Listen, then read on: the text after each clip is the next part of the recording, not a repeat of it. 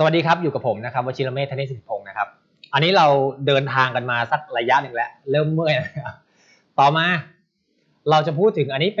ป็น mindset อีกแบบหนึ่งดีกว่าเป็นรูปแบบก่อนหน้านี้เราพูดถึง zero sum game แล้วเราก็พูดถึงพวก investor นะครับว่ามันเป็นยังไงนะครับคราวนี้มันก็จะมีส่วนของพวก system trader ซึ่งจริงๆแล้วโลกเราไปทางนี้นะเนื่องจากว่ามันมี AI แต่ว่าก่อนหน้านี้มันก็จะมีแนวคิด system trade จริงๆมีมายาวนานแล้วนะระบบคอมพิวเตอร์ต่างประเทศใช้มายาวนานแล้วประเทศเราเนี่ยเป็นเพิ่งเข้ามาได้ประมาณสักเข้าใจว่าไม่เกิน5ปีนะน่าจะประมาณนี้ที่เป็นที่นิยมนะแพร่หลายจริงอาจจะมีคนกลุ่มเล็กกลุ่มน้อยเนี่ยใช้มายาวนานแล้วล่ะแต่คิดว่าแพร่หลายไม่เกินสัก5ปีพออยู่กับ system trade มาได้สักพักหนึ่งก็มีกระบวนการของพวก AI เข้ามาแล้วเดี๋ยววันนี้ผมก็จะมาขยายความว่าไอ้ system trade ยุคแรกมันเป็นยังไงเสร็จแล้วเนี่ยเรามี AI แล้วอะไรที่มันเปลี่ยนแปลงไปแล้วศักยภาพอะไรที่มันเปลี่ยนแปลงไปบ้างนะครับแล้วเราควรจะทำยังไงดีเราจะต้องอยู่กับเขานั่นแหละเราจะต้องอยู่เขาแล้วเราจะเรียนรู้เขายังไงนะครับเพราะว่าผมว่าพวกสมองกลส่วนหนึ่งมันต้องมาอยู่แล้วนะครับเราต้องอยู่กับมันให้ได้เราต้องอยู่กับมันให้ได้อยู่แล้วนะโอเคเรามาเรียน System Trade นะสู่ AI ก็เล่าเป็นความรู้ให้ฟังแล้วกันนะครับปกติแล้วเนี่ย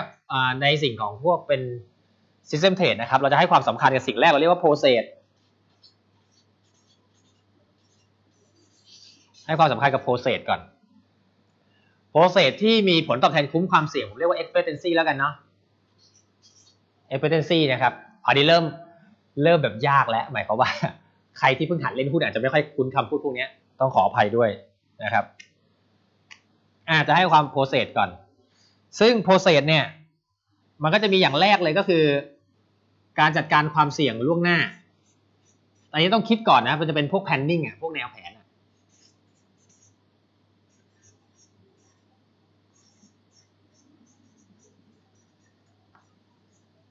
ล่วงหน้าคือไอ้ตรงเนี้ยส่วนใหญ่จะคิดมาก่อนแล้วต้องมีแผนต้องมีอะไรก่อนจะนำมาเลยเสร็จแล้วค่อยอะไรครับต่อมาก็ค่อยกระบวนการเลือกสินทรัพย์ใช่ปะอันนี้ง่ายเลือกใช่ไหมเสร็จแล้วคุณก็ไงครับพอเลือกเสร็จแล้วคุณก็ซื้อง่ายๆมี process basic เสร็จแล้วคุณก็ถือเสร็จแล้วคุณก็ขายมีแค่นี้เองประเด็นก็คือว่าโปรเซสที่คุณให้ความสนใจเนี่ยในการศึกษาหรือตามแสวงหาเนี่ยก็คือเนี่ยโปรเซสนี่แหละคุณจะจัดการความเสี่ยงล่วงหน้าอะไรบ้างอย่างเช่นมันจะมีสัดส่วนที่พอดีที่เราคุยกันนะในช่วงเทปแรกๆที่เรียนมาเขาจะต้องซื้อครั้งละเท่าไหร่เสี่ยงนู่นเสี่ยงนี่อะไรนั่นยังไงนะครับก็เป็นตรงนี้เสร็จแล้วเราก็มีกระบวนการเลือกสินทรัพย์ไหนดีนะที่มันถูกตัวถูกเวลาราคาเหมาะสมเสร็จแล้วเราก็ซื้อพอซื้อเสร็จแล้วเนี่ยเราจะซื้อเขาด้วยเงื่อนไขดีซื้อเมื่อไหร่ดีนู่นนี่นะครับซึ่งพวก system trade พวกเนี้ยมันจะเป็นลอจิกที่เป๊ะหมดเลยนะมาคุมซื้อยังไงดีใช่ปะแล้วถือเมื่อไหร่มีเงื่อนไขอะไรบ้างในการถือแล้วจะขายเมื่อไหร่มีเงื่อนไขอะไรในการขายบ้างซึ่งตรงเนี้ยโปรเซสที่เขาได้กันเลยก็คือเนี่ยครบทุกขั้นตอนนี้เลยหลังจากนั้นทำไปเนี่ยโปรเซสพวกเนี้ยปื๊ดเลยทั้งหมดเนี้ยจะได้ผลลัพธ์ออกมา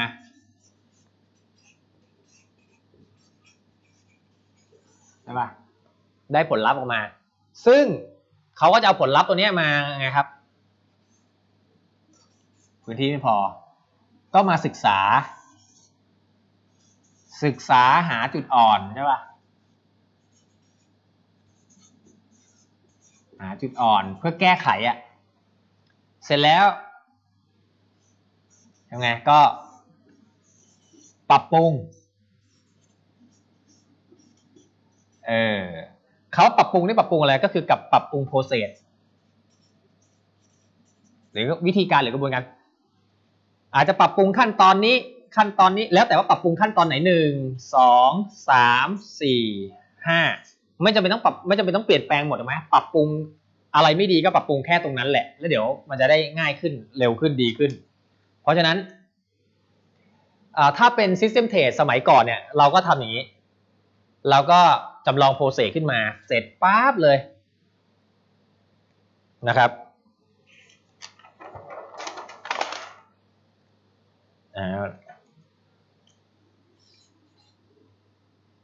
ตัวทีครับใน System Trade เนี่ยเราก็ไงครับ คิดโปรเซสขึ้นมาเสร็จแล้วเราก็เอาไปทำแบ็กเทสใช่ปะเอาไปทำแบ็กเทสอ่ะคิดขึ้นมาเลยเมอส่วนใหญ่ก็คือเอาข้อมูลในอดีตใช่ปะไปทำทดสอบเฮ้ยแม่งเวิร์กว่ะตอนแรกปุ๊บเราได้โปรเซสอันนึงแล้วเอาไปทดสอบไปในอดีตที่แม่งในอดีตใช้ได้ผลแล้วเราเวิร์กแล้วหลังจากนั้นเนี่ยนะครับก่อนเอามาใช้จริงโดยธรรมชาตินะจริงๆกระบวนการแบ็กเทสมันก็จะมีความวุ่นวายของมันอยู่พอสมควรนะมันไม่ใช่ว่าทำแค่นี้นะแต่เราไม่ได้ลงดีเทลนะพอแบ็กเทสเสร็จแล้วเราก็เอาไปทดลองใช้จริงใช่ป่ะเดี๋ยวคุมความเสียหายก็เรียกว่า forward test ใช่ป่ะแล้วเราก็ทำ forward test forward test ก็เหมือนรันจริงแหละเสร็จแล้วเราก็ได้ผลลัพธ์แล้วเราก็ไปแก้ไขไปเปลี่ยนโปรเซสจะวนอย่างเงี้ยแต่คราวนี้พอมี AI เนี่ยมันก็ทำให้กระบวนการตรงนี้มันเร็วขึ้นเหมือน AlphaGo นู่นนี่นั่นก็คือว่า AI ที่เกิดขึ้นเนี่ยมันมาช่วยปัจจุบันคือแต่ก่อนตอนยังไม่มี AI มันก็ใช้คนนั่นแหละทำขั้นตอนนี้ตอนยังไม่มี AI นะก็ใช้คนทำขั้นตอน2ขั้นตอนนี้แต่พอมี AI เข้ามาเนี่ยไอ้2ขั้นตอนเนี้ย AI มันก็ทำได้ถึกทนกว่าคนดีกว่าถึกทนกว่าคนเห็นไหมมันก็ทำตรงนี้ได้เร็วขึ้นสิ่งที่เกิดขึ้นคืออะไรมันก็เลยไปกระทบ zero sum game AI ทุกตัวกำไรได้ไหมไม่ได้ทุกคนกำไรได้ไหมไม่ได้เพราะงั้นมีคนกำไรมันจะมีคนขาดทุนมันก็แล้วแต่ว่ามันจะเป็น AI ที่เน้นแนว investor หรือยังไงนะครับแต่มันก็จะมีตัวผู้รอดและมีคนไม่รอดคราวนี้ AI มันก็จะเวลามันศึกษาจุดอ่อนมันก็จะคิดว่าอะไรคือความได้เปรียบอย่างเช่นความอึดความทนความเร็วสังเกตนะว่าเราแข่งความเร็วเนี่ยเราแพ้แน่นอนแข่งความเร็วนี่แพ้แน่นอนนะครับเพราะฉะนั้นเนี่ยในอนาคตเนี่ยนักลงทุนจะเหลือที่เดินน้อยลงหมายความว่าAI เนี่ยมันมาแก้จุดอ่อนใช่ไหมมันก็จะใช้ความได้เปรียบของมันได้เปรียบของ AI คืออะไรเร็วเนี่ยอดทนกว่าใช่ป่ะถึกดีกว่าว่ะคือถ้าให้เราแก้โจทย์คณิตศาสตร์เป็นแบบเป็นร้อยโจทย์เราคงแก้ไม่ไหวแต่ว่าคอมพิวเตอร์มันไม่สนใจป่ะทำไปและที่สำคัญมันทำอะไรป่ะวินัยวินัยมันจะแข็งแรงกว่าเราวินัยมันจะแข็งแรงกว่าเรางั้น3อย่างเนี่ยนะครับเป็นสิ่งที่ AI กับพวก System Trade เนี่ยเขาแข็งแรงกว่าเราถ้าเกิดว่าเราอยากจะอยู่ให้รอดเนี่ยมีอะไรบ้างที่เราจะบอกจุดอ่อนเขาบ้างดีกว่าแล้วเราพูดถึงอะไรอย่างนี้ AI มีจุดอ่อนยังไง Data ที่เปลี่ยนเป็นตัวเลขไม่ได้เขาจะเอาไปใช้ไม่ได้เช่นข้อมูลเชิงคุณภาพบางอย่างที่ชี้วัดไม่ได้แปลงเป็นตัวเลขไม่ได้วัดผลไม่ได้เนี่ย AI เขาก็ทำงานไม่ได้นะใช่ไหมแล้ว AI เนี่ยถ้าถามโดยหลักการความยืดหยุ่นเนี่ยก็คงยืดหยุ่นสู้ไม่ได้นะก็ต้องยอมรับความยืดหยุ่นบางอย่างเพราะว่ามันเป็น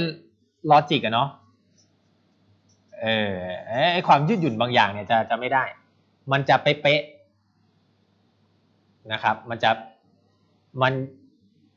นต้องใช้ระยะเวลาพอสมควรกว่ามันจะปรับตัวคือมันต้องเรียนรู้มากพอ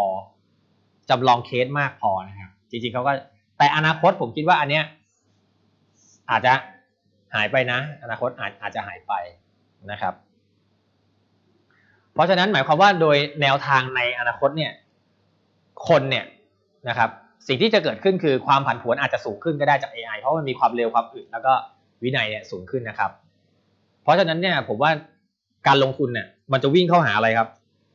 มันจะวิ่งเข้าหา investment เยอะขึ้น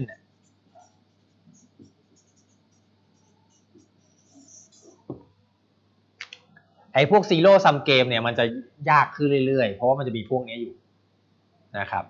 อันนี้ก็เป็นการให้ความรู้แล้วกันนะครับให้เราเตรียมรับมือกับพวกซิสเต็มขึ้นมาแต่ว่าไอ้โปรเซสที่ซิสเต็มตัวนี้มันก็เกิดจากมนุษย์แหละโดยมนุษย์ทั่วไปจริงก็ใช้นะครับหมายความว่าถ้าเกิดว่าใครลงทุนธรรมดาเนี่ยที่ต้องเรียนเนี่ยมันก็คือกระบวนการที่เราต้องทำอยู่แล้วแต่เพียงว่ากระบวนการเนี่ยมันมีความชัดเจนแล้วคอมพิวเตอร์สามารถทำได้นั่นหมายความว่ามันต้องมีเกณฑ์ที่เป็นตัวเลขที่มันชัดเจนในการเลือกซื้อถือขายจัดการความเสี่ยงเนี่ยถ้าเป็นเกณฑ์ตัวเลขตัวนี้ชัดเจนหมดแปลงออกเป็นตัวเลขได้หมดวัดผลได้หมดทุกอย่างนะครับ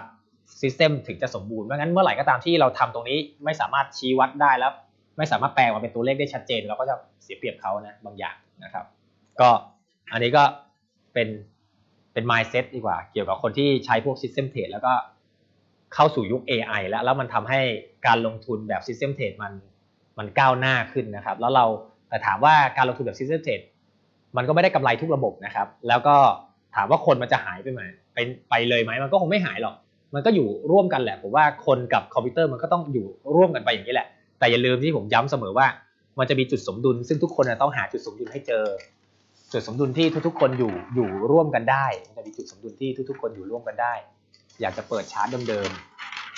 ๆย้ำแค่นั้นเองว่าจุดสมดุลที่ทุกๆคนอยู่ร่วมกันได้